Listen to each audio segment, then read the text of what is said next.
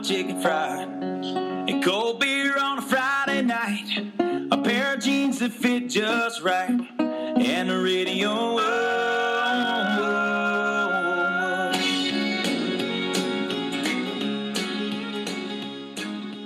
Hello and welcome into episode 19 of the Beards Watch podcast. I am one of your hosts, Tom Parkman, joined as always by Mr. Jacob Rowland. Thank you, sir. Thank you, Tom. Yes, we're back, episode 19. Can't believe it's already been 19 episodes, but they've all been fun.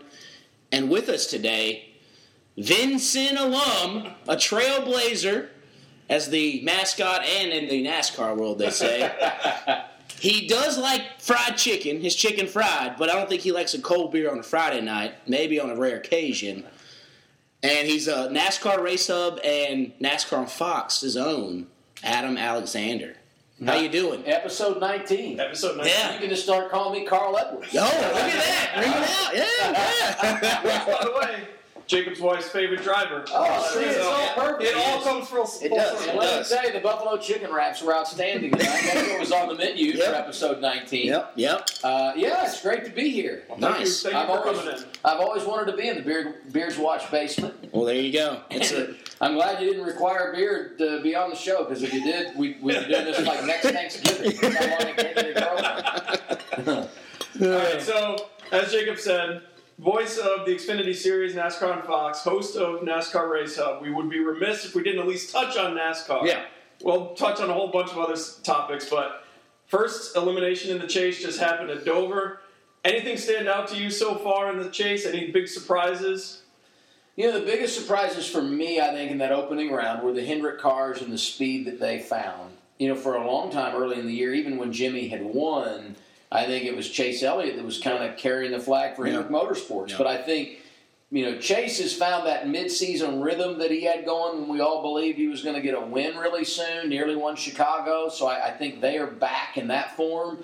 And Jimmy looks like Jimmy. Now, they did have a couple of mistakes in that first round, but they have speed. And when the execution meets the speed they have with his experience, I think they're going to be a player. So they were probably the biggest surprise for me, and maybe biggest disappointment was Kyle Larson. I just think I think that team deserved to be in the second round, and I won't say I'm disappointed in them. I'm disappointed for them that they didn't advance. To me, Kyle Larson seems like the guy that's going to be the ultimate spoiler in the chase. Like, he's going to jump up and maybe win a race or two now that he's been eliminated and take a win away from some guys that are still in the chase, because he's just, since like the end of the summer, he's been so freaking fast. Go back to those last three races in the regular season. You know, he won at Michigan. He was third in the other two races, and he had all this momentum going into the chase. And I'm like, man, this guy's going to be a player, right? And they get eliminated.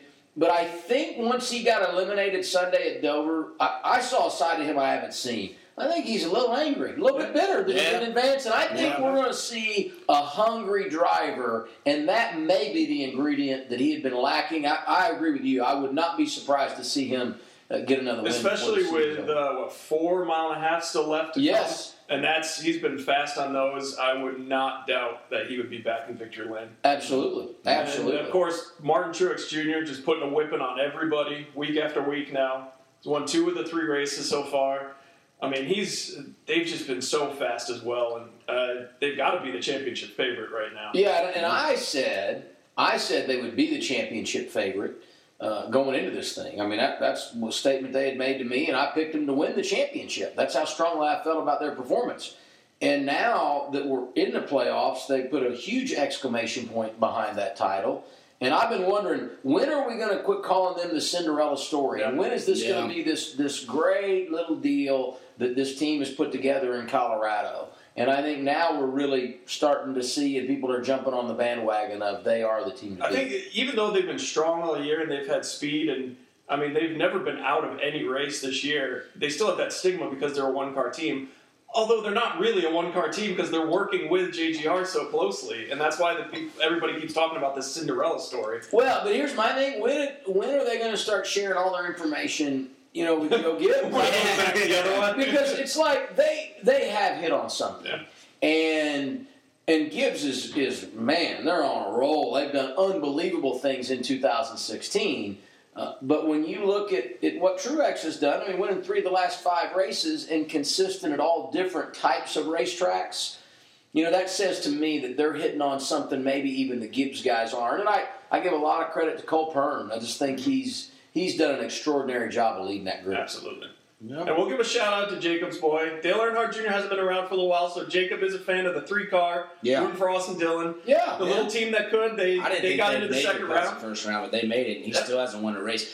My thing is, how do you, if you're Austin Dillon and there's a couple of those guys who haven't won yet, how'd you feel about Chris Buescher taking that little rain victory away? Does it kind of burn you a little bit that even though you're making more money and you've got the better equipment, but still in that win column, Chris Buescher got the one win. They're not taking that win away. Exactly. They're not taking the trophy away. That just got to sting a little bit. Yeah, I mean, I guess, I don't know what's said behind closed doors. Yeah, exactly. I don't know.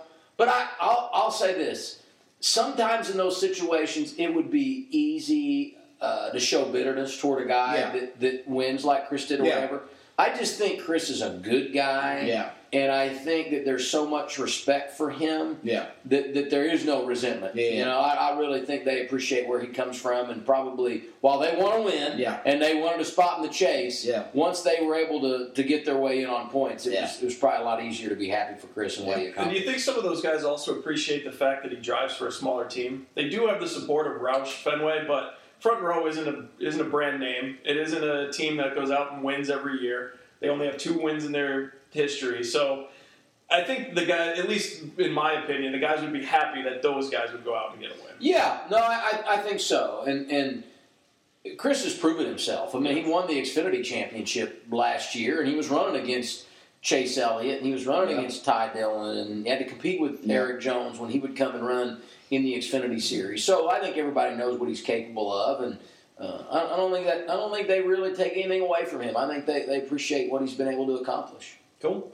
So we're looking forward to the second round, the round of 12. We've got Charlotte, Kansas, and the wild card at Talladega. Let's just hope Charlotte doesn't get rained out this weekend. I got tickets. I'm supposed to be going. I have a bad record. The last 4 or 5 events I've bought tickets to, they've been either rained out or delayed. So I'm praying that the hurricane takes a turn out into the ocean and doesn't burn me again. Well, we rained this out a year ago. We had to run on Sunday. That's right. So this has kind of become a little bit of a theme here with what we're seeing. Last year, it rained out on Saturday. I had to work on Sunday, so I didn't get to go. This year, I got Sunday off. So if they push it back a day, I'm good. I just don't want it to go into Monday. Yeah, it rained out Saturday last year, and I didn't go out Saturday night because the weather looked so bad.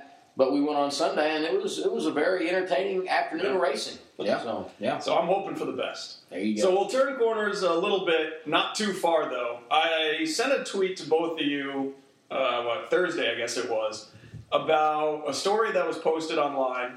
If we backtrack a few months, or I guess a month now. So at Bristol Motor Speedway about a month ago, Tennessee and Virginia Tech had a football game in the Bristol Motor Speedway infield. Really cool event, almost 160,000 people there.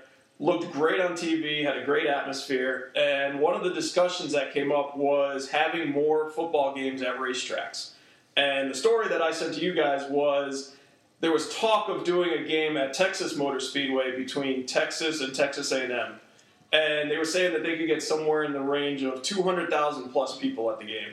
So I wanted to see what you guys thought about, one, having games at tracks like this, and two, is it worth doing a game that big when, let's face it, eventually you're going to get to the point where you can't really see the game. You're just there for an event. It's there as a spectacle more than anything. I was thinking about that the other day, watching the NFL and the Colts. I'm a Colts fan, and they were playing at Wembley Stadium in London. And that's a place that was meant for soccer. Yeah. And the one thing I noticed is how the seats, as they go up, they just continue to get further and further away. Yeah. It wasn't stacked like we see in American stadiums. Yeah. So the guy that's sitting in the top row, he's really far away from the action. Yeah. And that got me to thinking, if you don't have anything to do on a Sunday in London and you get tickets to an NFL game, go be a part of the event and say you were there, maybe. Yeah. And I know that video boards have become such a huge enhancer at any sporting venue these days. But gosh, I just would have a hard time going and watching an event when I can't really see it and feel it. Yeah. And I think that's what's going to help with college. You're going to get enough young, dumb college kids who are going to go out just to drink and go, I went to that game, because they're going to hand out a million tickets to the college kids because they're free, they pay tuition or whatever, and they'll go get a tailgate and a gravel lot and go to Texas Motor Speedway or whatever.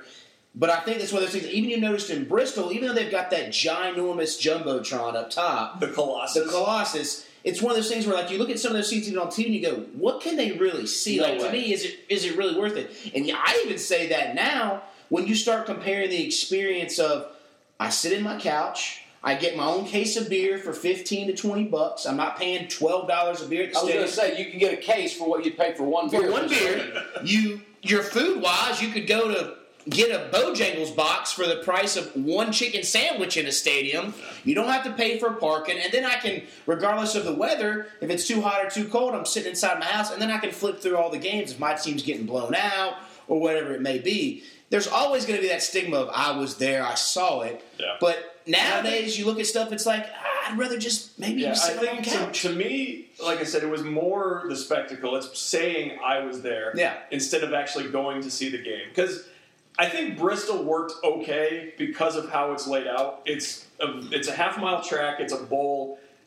Every seat was pretty good sight lines. At Texas Motor Speedway, it's a mile and a half. It's spread out. Yeah. If you're sitting in turn 1 or turn 4, you're not really going to see the field. Yeah. So I'd be interested to see how they would set up the seating there.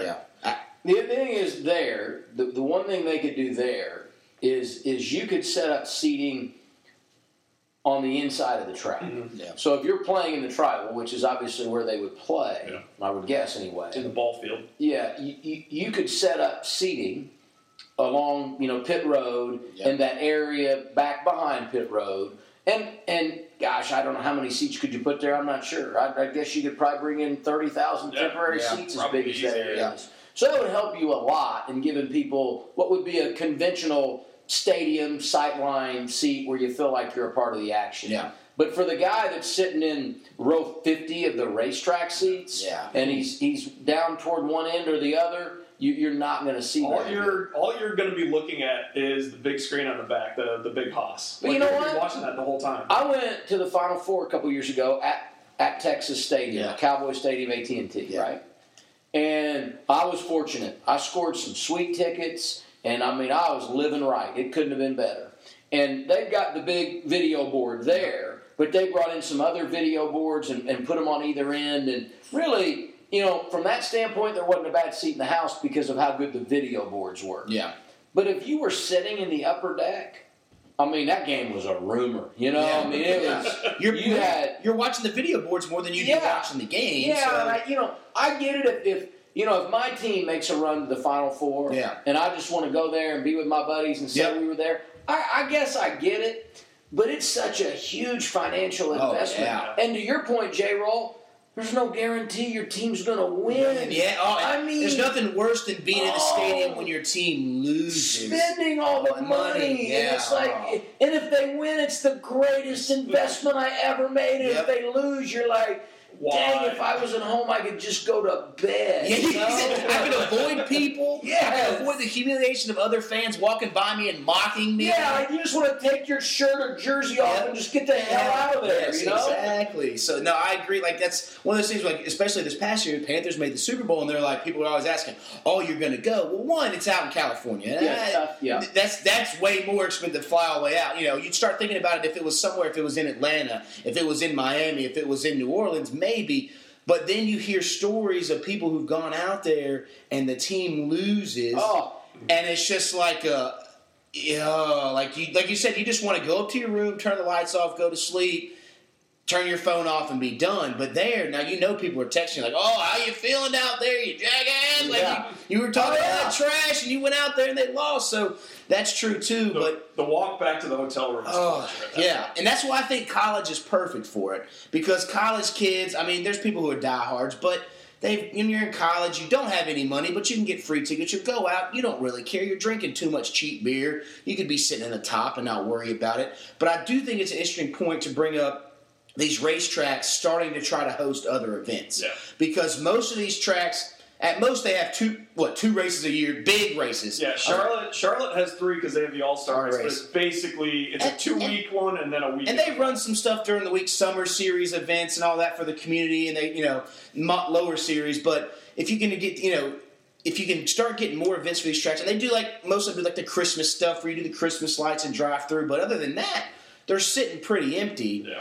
And most of the time when the races are going on, they're not usually at capacity. So if you can get something where you can fill the seats out, like it used to look back in the 80s or 70s, of course they're going to look into something like it because, hey, people are always going to – I remember I was there the first time they did it in Bristol. I'm sure people framed up their ticket stubs and tell their grandkids about, hey, yeah, we saw the game in Bristol and stuff. So well, I know at the beginning of this year, and Adam, you can attest to this because you went down there, at Daytona they made a ton of renovations. Yeah.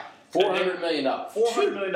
We did a whole show on Fox Sports 1 about Daytona Rising. Yeah, you had to go there. So, and they've been talking about doing other events there, and football was one of the things that came up. What do you think about doing a game there? Well, you know what? So I talked when I was down there, and I did an interview with then President Joey Chitwood. He's moved on now to a different position with International Speedway Corporation. But we were talking about the other sports. Now, the one that I think they really have concentrated on and feel like they've got a chance to bring in is soccer. Okay. They want to play soccer there. Okay. So that was one. But we were talking about college football. Yeah. Now, the one issue that they have is the Florida schools do so good on their home game. Oh, yeah. They're not going to give up a home date to come there and play. But what we're seeing some now is these programs from other parts of the country go to a warm weather place because they can say it's a home game, may better their opportunity to get someone to come in and play them, but it helps them in recruiting there, right? You can go there and you can, so let's just say, I'm Indiana University, okay, and I want to recruit Florida. Yeah. Then maybe I get with Daytona International Speedway and say we're going to come down there and play Central Florida. Yeah. And we're going to have a good crowd, and we're going to use a home game, but that opens the door for us to build our brand in Florida. Maybe that's something that could happen.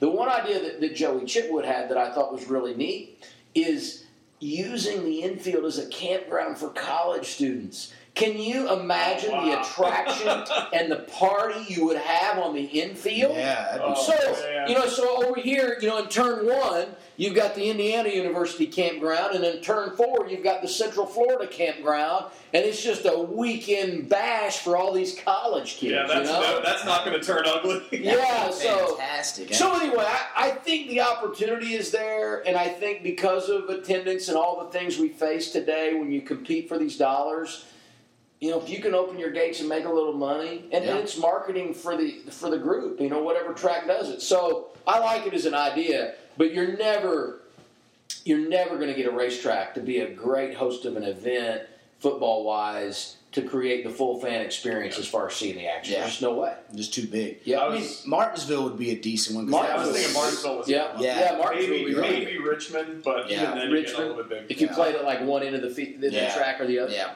That would be the key. But then if you play at the one end, it's getting in temporary seating around the other end, so you could make a full. But you think, though, we all went to a high school football stadium.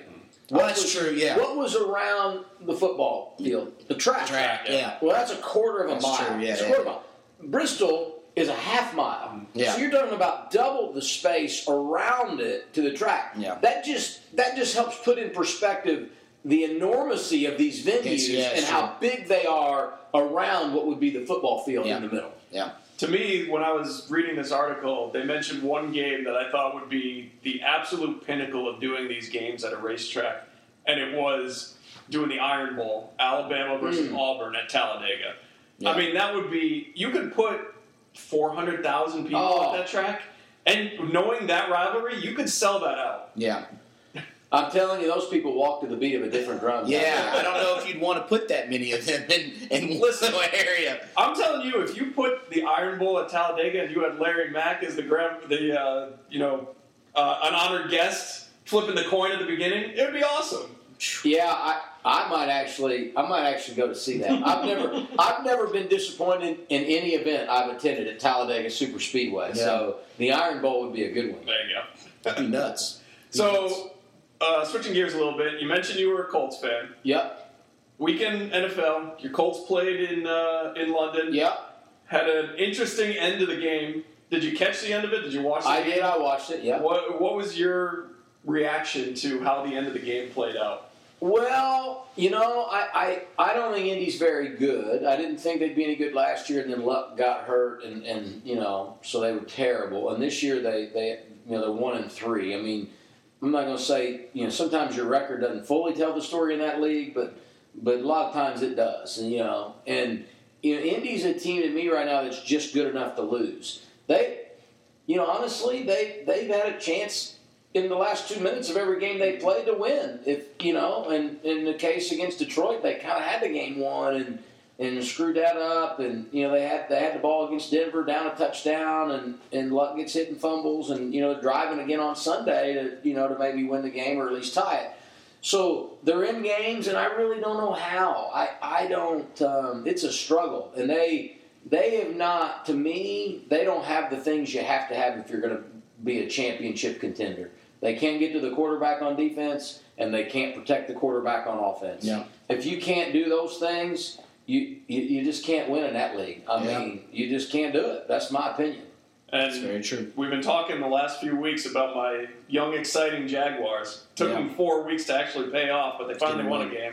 Yeah, that was a while. At that game, we were in the middle of race day, and so we were working a little bit, but also had the game up there. And what killed me was that 4th and 1, and Luck rolls out, and he could have ran for the first, but he throws it to Dwayne Allen, and they drop it, and the game's over. And it's one of those things that kind of looked back earlier in the week. Was it Irsay or whoever said, hey, we don't want our quarterback to run anymore? That's what happens. When you tell your quarterback not to do things, now I understand you want to keep him protected, but in that game-driving moment, you don't really care. You just want him to get the first down and keep going. But that's something in the back of his mind. He goes, okay, I'm not going to run, I'm going to throw it. And then you end up losing it. So, it just seemed kind of weird that... It was a weird play call, too. Yeah. On 4th and 1 to run it out of the shotgun. Yeah. With no threat of running the ball. Yeah, exactly. And here's the thing with me, and this is where... And I follow the Colts in local media in Indianapolis. Where they're really getting beat up is they've had a lot of slow starts, offensively and defensively. And the play calling has been very, very conservative in the first half of games. And then they get behind, and they're pressing, and they got to go hurry up. Yeah. And they have success. And I saw a stat line today in the fourth quarter. Andrew Luck this year in the fourth quarter in 4 games has thrown 6 touchdown passes and for 582 yards. And they both lead the NFL. Yeah. Well, what are they doing? They're going hurry up. If they drive down and score a touchdown Sunday in that drive, which was perfectly within the realm of possibility, they were on the plus side of the field. That would have been their 4th touchdown of the fourth quarter. Yeah. So where the coaching staff is getting beat up is why are we not being more aggressive offensively and going hurry up more often? Now, I realize that you can put on a little bit more of an offensive show when a team's in prevent, but Jacksonville wasn't. It was a one-possession game. There was 3 minutes left. There wasn't. And so it's a little frustrating, and I don't think they, back to kind of J-Roll's point, I don't want Luck to just be Cam Newton and run the ball, but I don't think they do a very good job of utilizing his abilities. I mean, we run out of the eye or we run out of the shotgun and it's 7-step drop. There is no movement at all with him. I think he's underutilized. Yeah. You still got to use that to his advantage. I mean, even though you don't want him running Cam Newton-wise, you still got to go, he's an athletic guy who can at least give a threat. Yeah, exactly. Yeah. So they're invested in Andrew Luck at this point. He's not going anywhere. And we've talked about this at work a few times. So is the answer to change the head coach? Does Pagano need to go? It's going to be interesting to see how they handle that. And I'll say this. Is it frustrating? Absolutely. But there's never been a championship won in September. That's true. And I'm not saying this about Indy. I'm just saying my thought has always been this way, league-wide. Like, let it play out. That's a fantastic, because that's what kind of right now, like, everybody's crowning Matt Ryan MVP. Yeah. If we remember last year, the Falcons went 6-0 and then ended up 7-9. Like, let's everybody pump the brakes. We are at the quarter point of the season. We are at the quarter point. We're not in the last. Yeah, there's 4 games now that you can tell a lot. Vikings look really good. Patriots are the Patriots. The Broncos defense looks like they haven't dropped a beat. But you know what? Injuries can happen in one game in one quarter and change that whole thing. And teams start getting more of the game film and realize, okay, this is how we do to beat this team. So there is still exactly. Let's not crown Matt Ryan the MVP or anybody else yet. Let's just say, yeah, they're playing really good ball, but all of a sudden something can happen. In the case of the Colts, you look at that division. Nobody's running away with that division. No. I mean, Texas is 3. The Texans are 3-1. Yeah. But they lost J.J. Watt for the year. But and Indy hasn't played them yet. I mean, here's how quickly it turns around in that league. Here's 2 things I'll say. The margin for error is just minuscule in the NFL. Yep. Let's just say the Texans play Denver this weekend, I think. You got to believe that's going to be a loss, right? Yep. Indy plays Chicago at home. That's a win. Okay, that's one. Yeah. So now all of a sudden, Indy's 2-3. The Texans go to 3-2. They play each other, and Indy wins. Now they're on a level playing field, and Indy actually has the tiebreaker because they won the game. It can turn that quickly. Yes. And the other thing I'll say is Indy hasn't looked great. They haven't looked great. But you know what? They had Detroit beat. I mean, you score with 40 seconds left in the game. You think it's over when you're ahead. Yeah. Okay, they blew it. They didn't win. But easily they could win that game. Yeah. Sunday at Jacksonville, they pick up that 4th down, they go down and score. Now all of a sudden they're 3-1, and you're like, wow, this team's finding a way to win. Yeah. The mindset in that league is crazy. Yes. So I'm not sitting here. I'm telling you, I don't think Indy's very good. But that league is so crazy in the way it ebbs and flows. And when a team finds momentum, you know what I mean? I go back to being a Colts fan. When Indy went to the Super Bowl against New Orleans, they started that year 14-0. And probably if they had worked at it, would have went undefeated, right? Yeah, absolutely. That team wasn't. I mean, they were good, but it was a mindset. You know, they won a lot of close games that they probably shouldn't have won when you look at the percentages. But that's how it goes sometimes. Yep. So, I don't know. I think it's early. I think everybody, No, without a doubt. There's a lot still going to happen. I mean, we haven't even gotten to the point where Tom Brady's back in the league yet. So things are still going to change. Well, I look at it too, and I'll flip that script on my team, the Panthers. I forgot in my mind that 2 years or 3 years ago when they went 12-4, they started 1-3. Yeah. So, like, one of those things where it's like, oh, here it goes again. That was the year they were talking about Ron Rivera was going to get fired in the middle of the season. Yeah. They turn around and they end up getting the second seed of the playoffs. So, of course, they've looked like boo-boo, and they gave up some records against Atlanta. But, again, you talk about ebbs and flows. Against the Vikings, or you said the first game of the season against the Broncos, they had them up. They didn't change the game plan. They were a no-miss field goal away from winning that game. Right. You know what I'm saying? Then they win against San Francisco. They play the Vikings. They were up on the Vikings, and they had a 56-yard touchdown pass called back from maybe a block in the back, which would have given us like a 20-2 lead. That changed momentum a lot there. There were a couple other penalties that pulled. That would have been another one. Then this past one, yes, we got beat pretty badly, but it's one of those things where, like you said, there's a couple plays here and there that change the momentum that like you said, you could be looking at a totally different record. Like, oh, they pulled that one out. So it is still early. You don't want to, but that's the NFL. Every week, a team that loses is the worst team going to have the number 1 overall draft pick, and every time that somebody wins, right now we need to crown the Vikings the Super Bowl champions. They're going to beat everybody. They're going to go undefeated, and it's just the way they're a really good team. But remember, Sam Bradford hasn't played a full season his whole career. Everybody's crowning him like he's the greatest of all time. But there you go again. That is, to me, that's that league too. When was Sam Bradford ever on a good football team?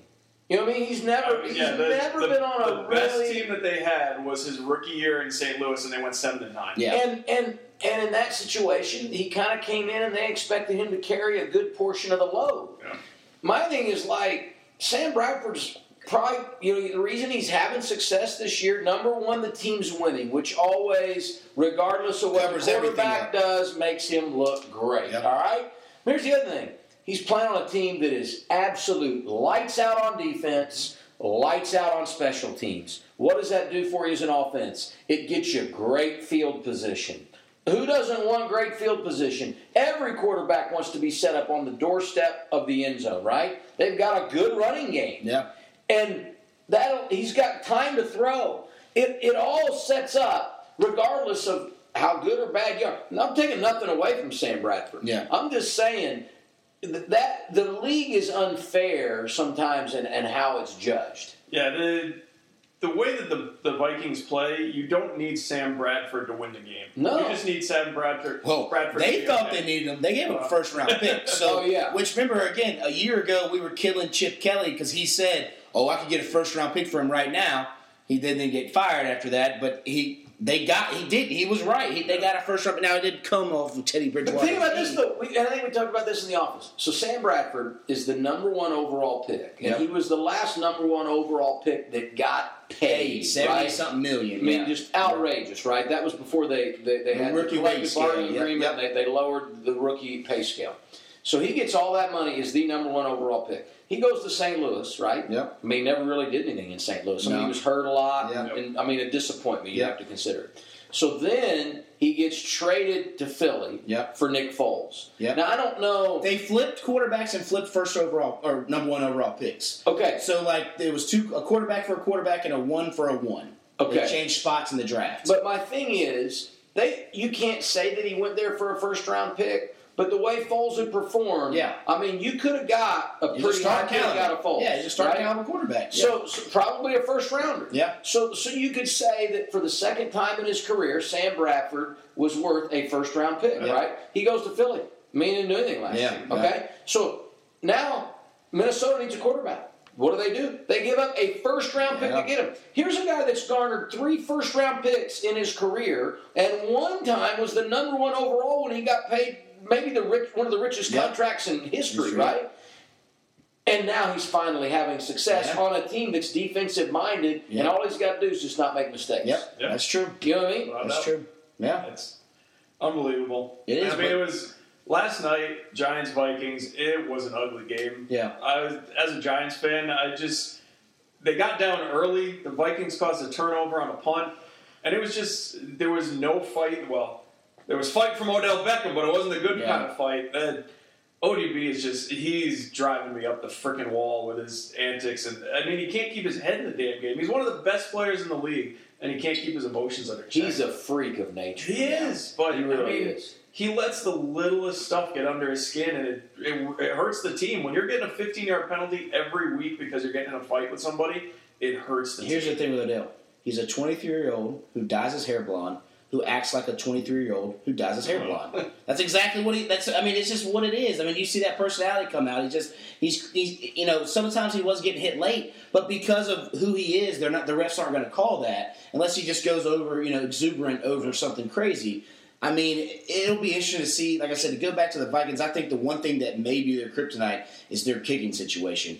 Blair Walsh is going to end up costing them a game or something. They should have beat the Seahawks last year and played the Panthers in the playoffs, but he misses a 19-yard field goal. He missed one last night. He ended up making one, but like I said, when it comes down, and that's what I'm interested to see with that Vikings team. They're very good, very well coached, but when it becomes crunch time, when it's playoff time, are they up to the task to get it done? Because to me, Sam Bradford has always been that quarterback. What did he do in Oklahoma when the times were tough?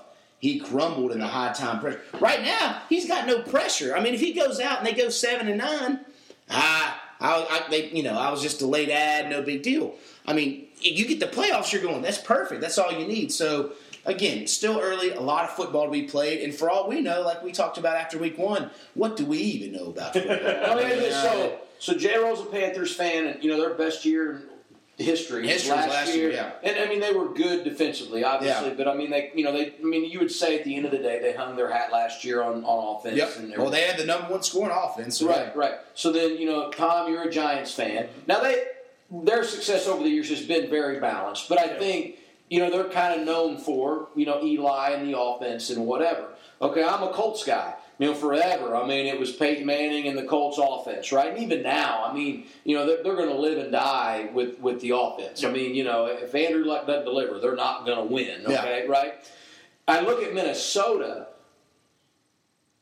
We're not Vikings fans, but you look at the way they're winning, grinding out games, good defense, forcing turnovers, good special teams.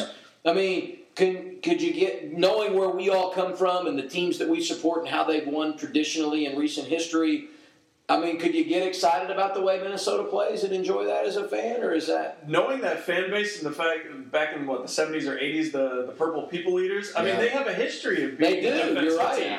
Yeah. You up in those cold weather states, the Packers fans, the Bears fans, they love their defense up there. So I'm sure they're excited because they've been mediocre. They were so mediocre when Adrian Peterson was just in his prime. When he was rushing for 2,000... I think the last time they were 4-0 was 2009. Was the year they actually went, I think, 14-2 and got beat by the Saints in the NFC Championship, the Bounty Gate game. That Favre year. Yeah. So I'm sure I'm sure you're soaking in anytime your team, regardless of how they're playing, and they're playing lights out. But like I said, it's one of those things. I remember somebody started to say the stat. It was like the last time the Vikings started 4-0, they did not win the Super Bowl. So some of those things like. It's still early. Oh, it is. So let's just wait and see. Right now, everybody is going to be Vikings, Broncos in the Super Bowl. Write it down.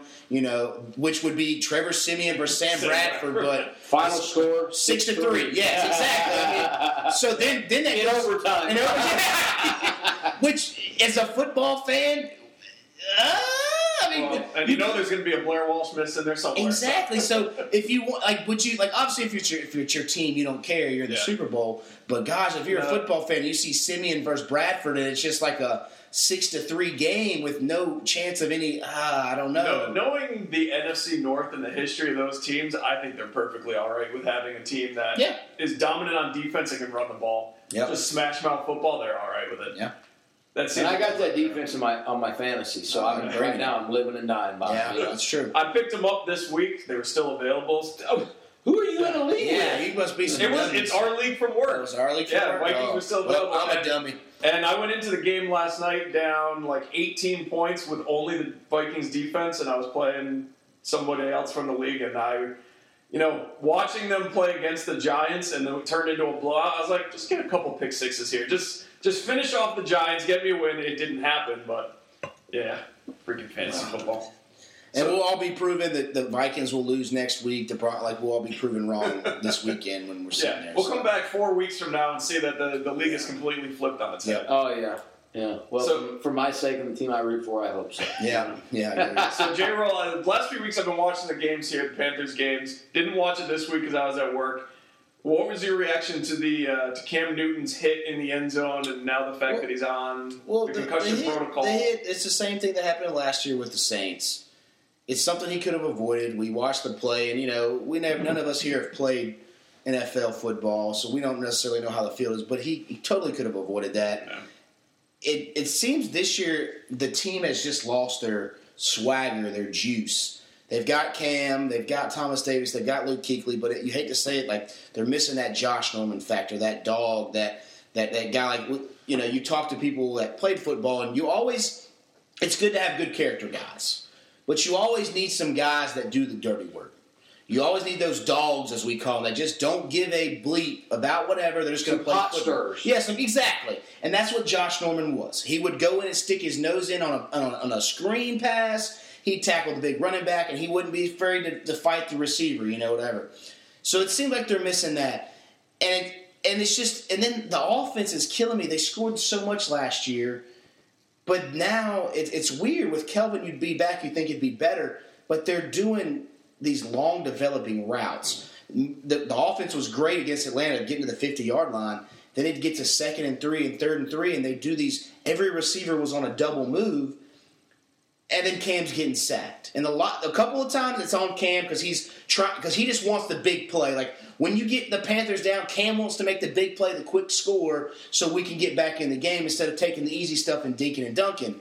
But some of the times you're looking at stuff with a shoddy offensive line where literally on Friday, Oler says, I got concussion, I'm out, so you have to flip your offensive tackles. You're going to do these complex routes and let your already offensive line the tackles that are weak.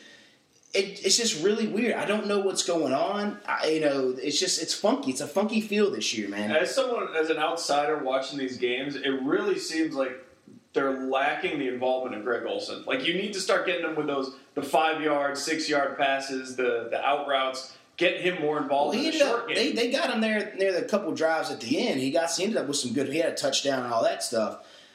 it's just something's going. I don't know what it is. And there's some more football people that I follow on Twitter who actually have been saying the addition of of Kelvin Benjamin, and even Ron Rivera said it in his press conference that Benjamin's more of a 5-step, 7-step drop quarterback receiver, as in he's not more of like that Julio Jones where you give him the quick slant because he's such a big, limber guy. He's not running your 4.40 that he's got to take longer to develop those routes and get that separation. So that's more of the nuances of football. We can go into the size and strength and speed stuff, but it just seems weird. It just seems like they kind of lost that juice that they had last year where they were jumping around and the blueprint's out. The Broncos put it on paper of how to beat us. You hit him in the mouth, you get him going, and you get Cam's head hanging, and then all of a sudden you feel like he doesn't have that juice to pick it back up. But I don't know. Maybe there's something going on in his personal life. We just saw the allegedly suing that's coming from this Broncos. Did you see that story today? I did. I it's a TMZ report. Who knows what really happened? It sounds like a he said, she said, he said thing. But I don't know. I mean, who knows? It seems like the Super Bowl hangover is a real effect, and it's hitting right now. But you know what I would say? This is what I noticed last year, and I didn't see all the games. I don't watch it closely, and I haven't certainly seen everything this year. But the one thing I noticed last year with Carolina, and this was to me, if you said what's the one thing that Carolina does that you wish your team could do because this is what makes them successful, it was their ability to produce on first down. Yeah. They were getting 6, 7, sometimes 8 yards just on a little read option play with Jonathan Stewart on first down. I'm going to tell you, the playbook, I don't care what your playbook is. When you're 2nd and 2 and 3, it opens that playbook is huge. Yep. And the defense is on their heels. And when you get play action at 2nd, 2, and 3, the defense is biting. Yeah. And Cam is going to drop it. He's going to have all day. Yeah. And Ginn and Funches and anybody, Benjamin, Olsen, whoever, they're going to run by people. Yeah. This year, they're in 2nd and 8, 2nd and 9. Yeah. Now all of a sudden, you flip the script. Yep. The defense is in charge, and the offense has got to make something happen. Yeah. And I think they've just become more vulnerable. Yeah. Now, the statistics may not bear that out, but I just think last year they continuously won big time on first down. And it's interesting because Stewart's been out, and you see the effect of no defense is scared of Cameron Artis-Payne, Fozzie Whitaker, or Mike Tolbert. Mm-hmm. So they're going, hey, look, we'll keep bringing it because these guys aren't going to bust. Jonathan Stewart, All-Pro, Pro Bowl running back, you're a little nervous of him. You got to make sure you know where he is. Artis-Payne, they're like, we know he's not going to do anything, so we're going to go man up. We're going to still load this box because we know if Artis-Payne gets past us, we'll be able to tackle him. He's not going to do anything. So it has been the loss of that, and also it kind of killed me. Like they didn't really I guess it seemed like they were ready to rely on a lot of their draft picks, a lot of these young guys. And the young guys have not lived up to what they thought they were going to be. Trey Boston got benched, their free safety. Artis-Payne's in there, and people thought he'd be a lot better than what he was. And it's kind of like, why not go out and get somebody like a Matt Forte or a veteran runner? Because Jonathan Stewart's going to get hurt. Give me somebody that when he gets hurt, you can rely a little bit more on than a second-year guy who may or may, maybe he's just an overall special teams guy. I don't know. Some of the going into the season, or in the off season, there was a lot of veteran runners that were available. Yeah. DeMarco Murray went to Tennessee. Yeah. Forte changed teams. That was a trade, but yeah. Well, I mean, still, he's available. Yeah. I mean, Lamar Miller and Arian Foster switched. Who was the analyst on that game? It was the Fox game Sunday. I watched a little bit of it. Was it Chris Spillman? Yeah. He made a point. I do think Jonathan Stewart being out's a big deal because I do think he's a bigger threat than Whitaker or Artis-Payne. Yeah.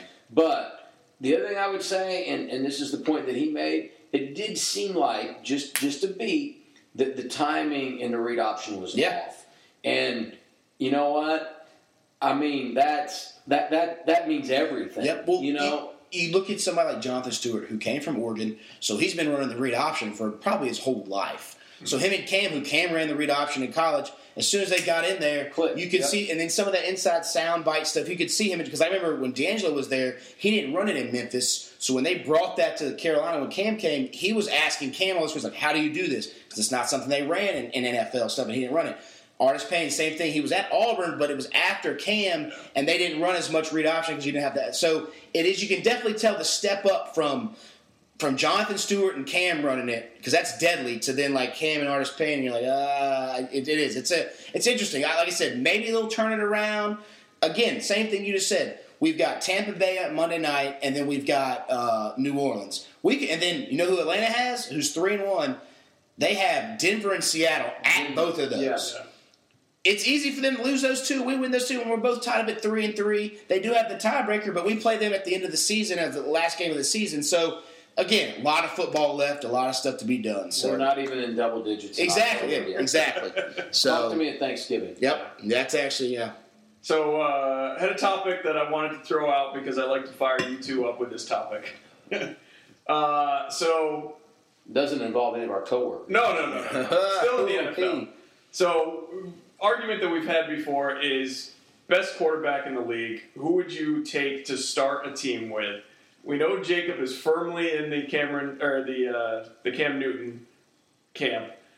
Double A, you and I have talked before. Aaron Rodgers would be your go-to guy. He would. So, where do you go? Why make your case for each of these guys? Where is your? So you're. Cam was the MVP last year. We had this argument several times. Yeah.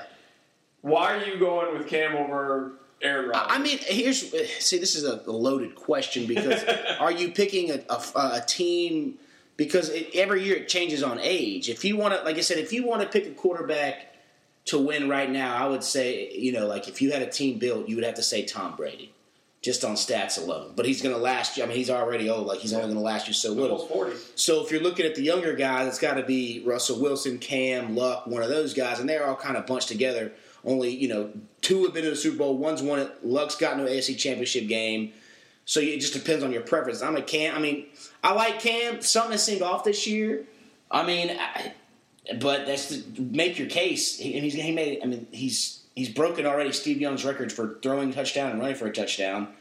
He's an athletic freak. You can get mad about the showboat stuff, but he is good at football. So, I think you can look at his body of work and say there's no case to be made for that. I'm cool with that. So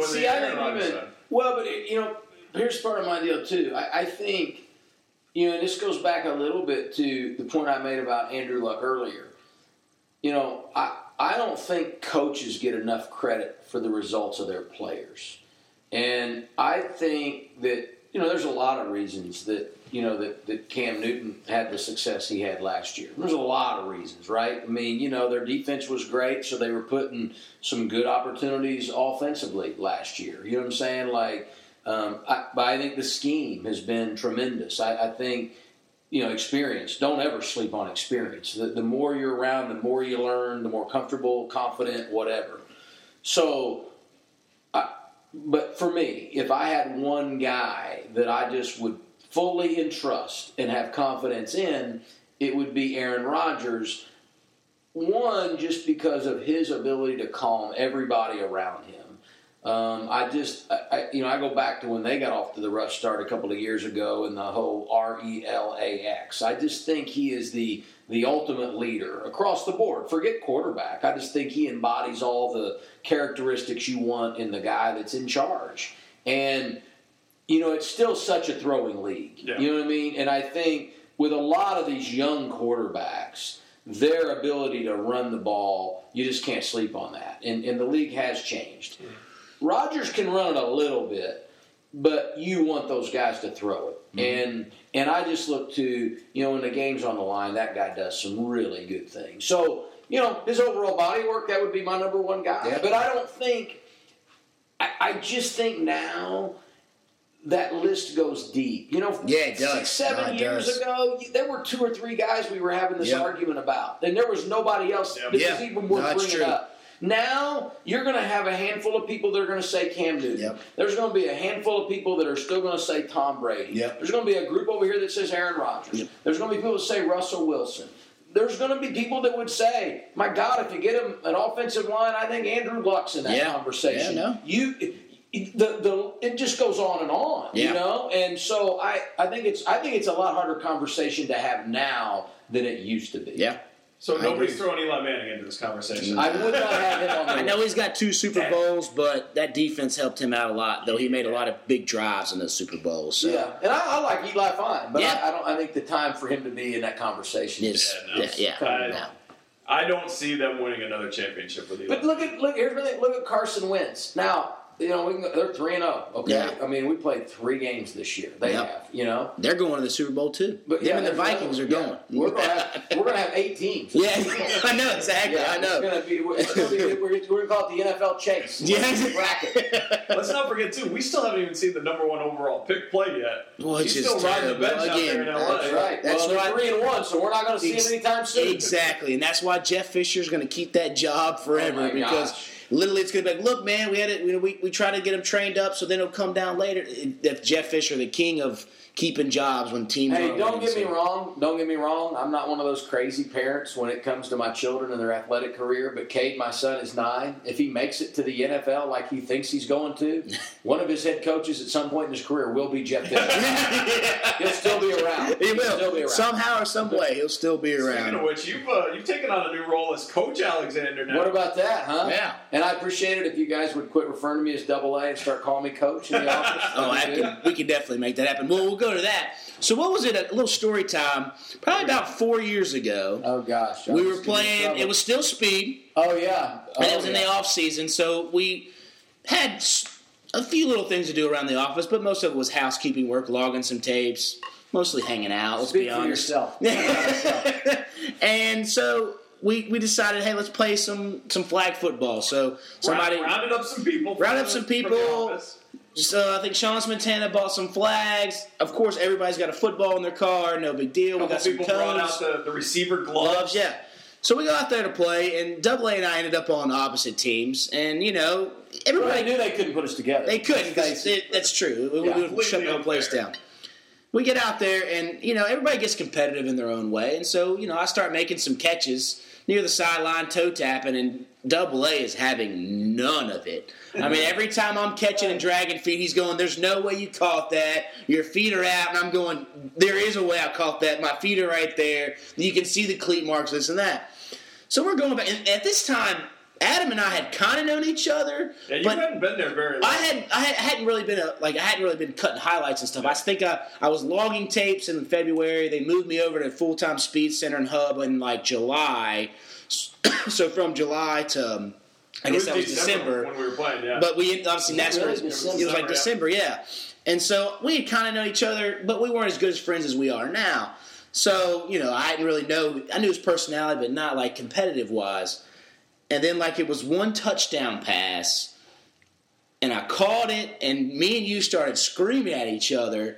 No, it was in. No, it was not in. Yes, it was in. Are you blind? And I think the whole rest of the game we were talking trash back and forth, going why don't you get those 2 feet in? And I was like, why don't you, upgrade your eyesight, old man, and stuff like that. It got back and forth. I wasn't even 40 then. So I'm not kidding. The 2 of you yelling at each other was like the Super Bowl was on the line. That's right, man. It was. Oh man. It was. Well, let me tell you, Tom. I never got to play in the Super Bowl. Exactly. That was the Super Bowl. Yeah, that's right. That's it. So I think I can't remember who won that game because I know there were a lot of people were hurting afterwards because I know Double A said that was the last time he sent me in the retirement. He said, "Yeah, I was going to tell you." Yeah, I remember you coming in a couple days later at work saying, "Yeah, there's no way I was playing it." But so I'm sitting there, go back home, and I'm hanging out, and I get this the call from a number that I don't recognize. So I'm like, it's a 704 area code. I pick it up and it's Adam. He's like, hey, man, I just want to let you know I apologize if I upset you out there today. My competitive juices got flowing. I'm like, dude, man, it's all good. No worries. We were just having fun playing football, competitive going, so we're fine. And, then Tom hits me up. He's like, yeah, Double A asked for your number. He felt so bad about all that. And I was like, nah, dude, we were solid because you were like, I'll take you out to lunch sometime. We can do I don't want to make anybody mad. You know what I mean? I'm all about winning, but I don't make anybody mad. We left the emotion on the field. It was done after that. But yeah, that was classic. I was like, oh, okay. So then after that, I think we became better colleagues and more, friendship kind of blossomed, if you want to say there. But once you break down that wall, it's all good. Yeah. Oh, yeah. So that was. If you haven't had a good athletic spat, you can't be friends. It's true. I mean? What the That's heck? actually very true. You still feeling the physical effects of that game? No, I think I overcame that. Now, though, it's funny. you guys don't know this yet, but like when you get like between 35 and 40, you start feeling these things that you didn't feel before. Yeah. And then when you go over 40, you still try to do things that really you probably shouldn't be doing. Like tonight, I was at the baseball practice with the boys, and we do the relay at the end, right? Yeah. So we put half the team at second, half the team at home, and we go and see who wins the race. Well, we had 11 kids tonight, so I joined them. Oh, no, 12s. And we got one kid that's slow. I mean, slow. So I'm on that team, right? Mm-hmm. And I'm going to get us a lead. Yeah. And then I take off the first, and I'm looking and I'm thinking, well, I'm going to be hitting first, and that kid's going to be just beyond where the shortstop should be. And I'll be dang if that little fart didn't beat me. I'm like, oh my God, like I'm here to get this team a lead. Like I have an overinflated ego of myself that I'm running. It's 9 and 10-year-olds, you know? It's embarrassing. And then my team loses and they're mad at me, you know? Yeah, that's how it goes, man. I'm not too far off of that. I'm 33 years old. I'm going to a heavy metal concert tomorrow night in the pit, and I'm scared because I threw my back out last week grocery shopping. That's not a good indication. No, you're going to be. Do you have to work the next day? No, I'm off for 5 days. I got plenty of time to recover. Then that's your saving grace there. That's right. If you didn't, you would be calling up Stephanie saying, "Hey, it's going to be fun. You need to call Brian Buckhour because I'm not going to make it." Lord help us all. Lord, yeah, because there's no way I'm going to do it. All right, where are we sitting right now, J-Roll? We're sitting pretty deep. Are we at the top of the notebook? Well, actually, let's do the notebook. But first. So, Adam, I saw you looking at the sauce there. Oh, yeah. That's so it's my buddy's sauce, triple whammy. I've known him since high school. He's a sponsor for us, if you may say. Okay. Usually we do a trivia challenge, but since you're here by yourself, we'll give you a free bottle. Okay. That's the sweet heat. I would suggest using it like if you throw it on some chicken, but grill the chicken or bake the chicken. It's not necessarily a dipping sauce. It's got some molasses in there, so it's kind of but once you heat it up, the flavor really pops on that. Okay, good. But definitely go, and then there's he's got 2 other flavors, a honey mustard and then a all-purpose sauce. You can go on his website, Triple Whammy, and use the Beards Watch and get 25% off. But they're okay, good deal. Stuff, He hooks us up. He does. So, for those who haven't listened to the podcast before, or Adam, who making your first appearance, we have a notebook with random questions in it. All right. Jerianna, Jacob's wife, has written most of these. We've had a few contributed by fans online. So we haven't seen all of them. We've seen some of them. So we give you the notebook. You get the power. You get to pick a question. Anything that's been checked off has already been used. So anything that hasn't been checked off is fair game. You ask the question, we all answer, and then check off whichever one you used. All right, while you're looking that over, we'll give you some time to do some thinking, do a little housekeeping. We've had this running game now that we started with Greg Cayley a few weeks ago involving the TV show Survivor. Yeah. We all pick teams. We have fantasy teams. Week 2, this past week, my girl Mari got voted out. The Pretty people turned on her and voted her out. So I got 2 points. I'm now leading. The way the league works, that means that I'm down a person, so it's going to come back and bite me in the end. So I've got 2 points. Jerianna has 1 because she lost a person in the first week. You and Jacob are still tied at 0 points, but you have your full team, so you're still looking pretty. And then the other thing that we're doing, we've got a NFL Pick'em League that we've been doing. We have a 4-way tie for the lead now after 4 weeks. The separation between first and 10th is only 2 games. Yeah, this week there was a lot of upsets. Yeah. There was games that people that didn't pick the right way. First, let's give a shout out to all the people who haven't made any picks or only made picks in week 1.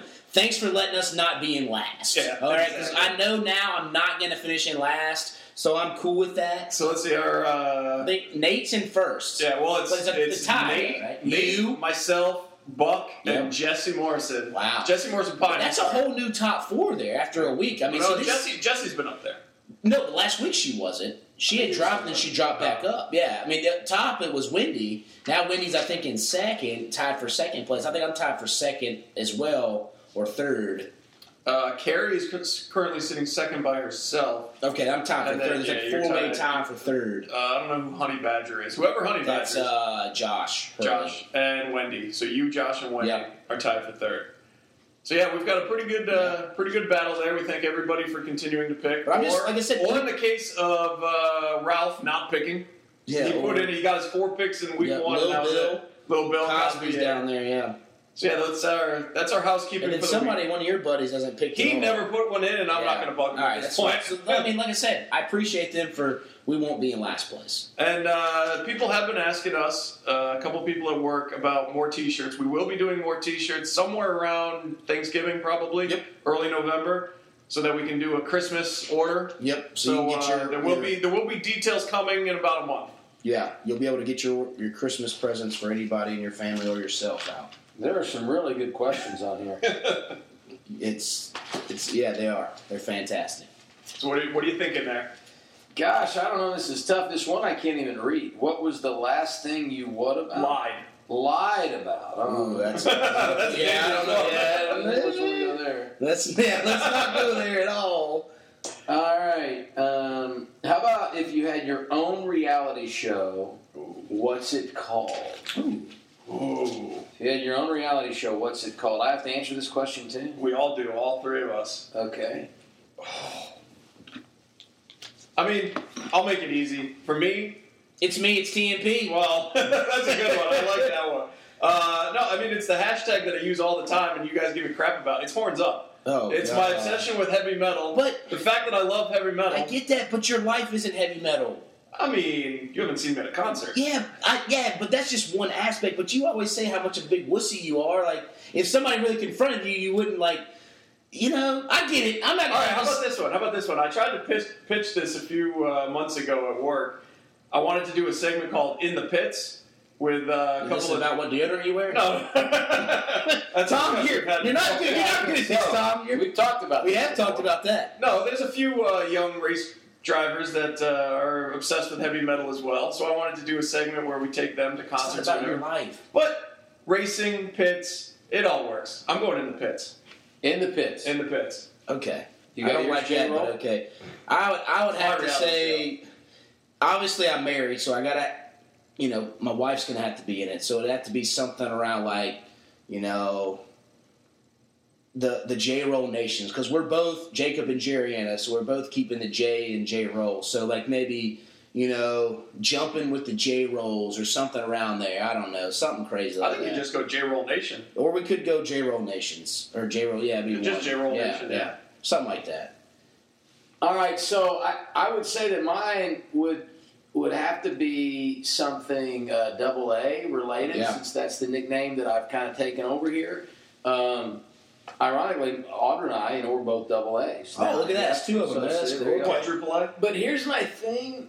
I've always wanted to have a show. Like, I might do, like, double A undercover. Yeah. Like, I've always wanted to go out and do, like, a hidden camera thing, which isn't really a reality show. Yeah. But mess with people. Kind of like where they do where people are Uber drivers, but it's like Shaquille O'Neal and he's dressed up and he... Yeah, not like really, when I say undercover, I mean, that would insinuate that, like, I'm, like, people are going to know who I am. I don't, maybe that's not... So is it more like Punk'd? The just where like people, I can be a pretty good idiot. I mean, a lot of that's natural, but like just totally go up like with the lady in the grocery store. Yeah. You're right there at the green bean aisle and go up to her and be like, "Can you tell me where the green beans are?" You know what I mean? And just like totally spin out people. Like I just think that would be great because people are what make it happen. That's true. So let me ask this question: do you do that in your real life? Mostly to mess with other people, but somewhat to mess with your wife too, just to put. Yeah, or my kids now. You know what I mean? I do it. Like my daughter. She's 12, going to be 13. Yeah. She's at that age where everything's embarrassing. Yeah, right? You can't do that. So I do it. Yeah. Well, it's funny you do that. One of my favorite things to do with my buddies is like, say it's like me and my wife, we go out, but we've got like two of my guy friends that come out. So they always come and say, "How are we going to split these checks up?" And I go, "Oh, me and her, but these two, they're going through a relationship quarrel." And they're both, now people are immune to it. They know I'm going to say it, so they play along and go, "Yeah, he wanted to switch to the catcher, so I couldn't do it." And the waitress' face just lights up like, "Oh my gosh, like, are they really doing this?" So I enjoy doing that stuff. Just put people on the spot. Like, if, you catch somebody, you make a fart noise in the middle of the target, and you turn around and blame somebody you're next to, just to see the other people react and be like, "I can't believe that grown woman just cut cheese out of it." That's it. That stuff is fun like that. We need that. We do need more. Especially when I'm with my sister. There's nothing but my sister's a junior in college. So, yeah, any chance I can to embarrass her in public, I take, because it's the same thing. Your daughter's only going to get better. Yeah. So. Oh, yeah, right. And it won't be long, though. She's playing along. You know what I mean? Yeah, that's true. That's true. Now, we'll throw this out. You said, I didn't even realize you and Audrey were AA. Did you ever think, like, when you started having kids, to keep that going? So Audrey So you would all just be the AAs? Yeah, so, Audrey and I get married, and she becomes Audrey Alexander from AA and AA. So I was doing the University of Evansville basketball games, and where you broadcasted the games, it was like you'd go up and you kind of walk down almost like this hallway above the arena, and there were suites all along there. Yeah. And then in the middle was the press box and the radio booth, yeah. right? So instead of being courtside, you were up above. That's where we broadcasted at Roberts Stadium, an arena that no longer exists. It was torn down. So there were two ladies that when you got to the top of the elevator, they would sign in people if they were coming for the suite. So you'd say, hey, I'm here. I'm with the old National Bank suite. Okay, we'll sign in. You'd show your tickets, and they would take you down to your suite, right, and unlock the door. So these two ladies, once the game started, they had nothing to do. So one night I show up to the game, and they're talking and whatever, and we tell them that Audrey's expecting, and they're like, oh, that is so exciting. So during the game that night, because they have nothing to do for 2 hours, they made us a sheet of names where our kids' initials could be AAA. No. Yes, they did. I mean, a full notebook page full of names. Oh, my goodness. AA. No wonder this place is torn down now. Yeah. So I kept that. I don't know where it is now, but for the longest time I kept that. And neither one of our children, they both actually have the initial K and not A. But anyway. Okay. I just didn't know if that ever crossed your mind. No, we didn't want to. Because that's something like I've kind of thought about. Like it'd be kind of cool if y'all kept J-Roll, but then if you had a daughter, then eventually they'd change it. But I mean, it's not like I went out looking for somebody with a J name. Like, we got to make it J-Roll. Yeah, that wasn't part of my process. Exactly. Just worked out. Well, how did you end up meeting Audrey? So my uncle is a high school basketball coach. Okay. And when I first got out of college, I went to college for 2 years. Okay. So I got out of college, and I got a job where my uncle was coaching. Yeah. So it was like, I have a place to live. So I just moved in his basement, right? And, I wasn't dating anybody. Actually, I had been engaged, and that got broken up. And so I was just like, man, the heck with it. Screw the women. I'm just going to go work on my career, right? Fair enough. So he keeps teasing me about it. You ever going to get a date? Whatever. And so he comes home one day and says, I found a girl. I got her number. I want you to call her. I'm like, is she a teacher at your school? And he's like, no, she's a student. I'm like, a student? I mean, what the hell? And he's like, well, you're only 20. And I'm like, well, I guess, because I only went to college for 2 years. Okay. And I was young for my class. And so he's like, I'm telling you, you should call her. And I'm like, I ain't calling a high school girl. Well, then his two assistant coaches that were my age, right? They were college students. They were still in college. They were coaching Audrey's little brother. And they said, hey, man, this is a good fan. You ought to call her. Yeah. I'm like, well, I trust these guys. Maybe I should. So I call Audrey up. And anyway, boom. We talked on the phone for a couple weeks. And we went out on a date. And we've been together ever since. And that was what year? That would have been in like May of 1994. Wow. So we've been together, 22 years, been married 18 years. Congrats. Yeah, how about that? That's crazy, isn't it? Yeah. Awesome. Yeah, that is. Yeah. Well, now the world knows. I know they were waiting to hear that. Well, absolutely. That's the stuff you don't get on RaceHub every day. So. Exactly, and I'm glad we hit on some of that. We talked sports, now we're talking a little life. Yeah. I did have one more question before we wrap this That's up. not, no, you can't do that. We're over an I'm hour. just kidding. Go ahead, Tom. Let's have some. So you've been working in TV for a while. You worked in radio. You've covered racing. You've covered football. You've covered basketball. Just about everything. Is there a moment in your career, an event that stands out in your mind, something that you always remember? Gosh, I've been real lucky to do some neat things.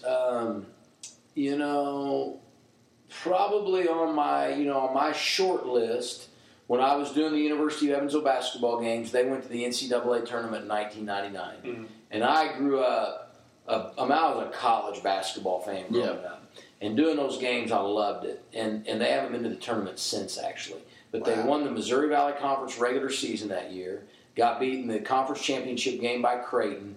So they had to wait, and that was Missouri Valley played their championship game on a Monday night. Selection Sunday wasn't until the following Sunday. Yeah. So they got beat and had to wait 6 days to find out if they could get an at-large. Wow. They got an at-large bid, and we played in the Superdome in New Orleans in the opening round against Kansas.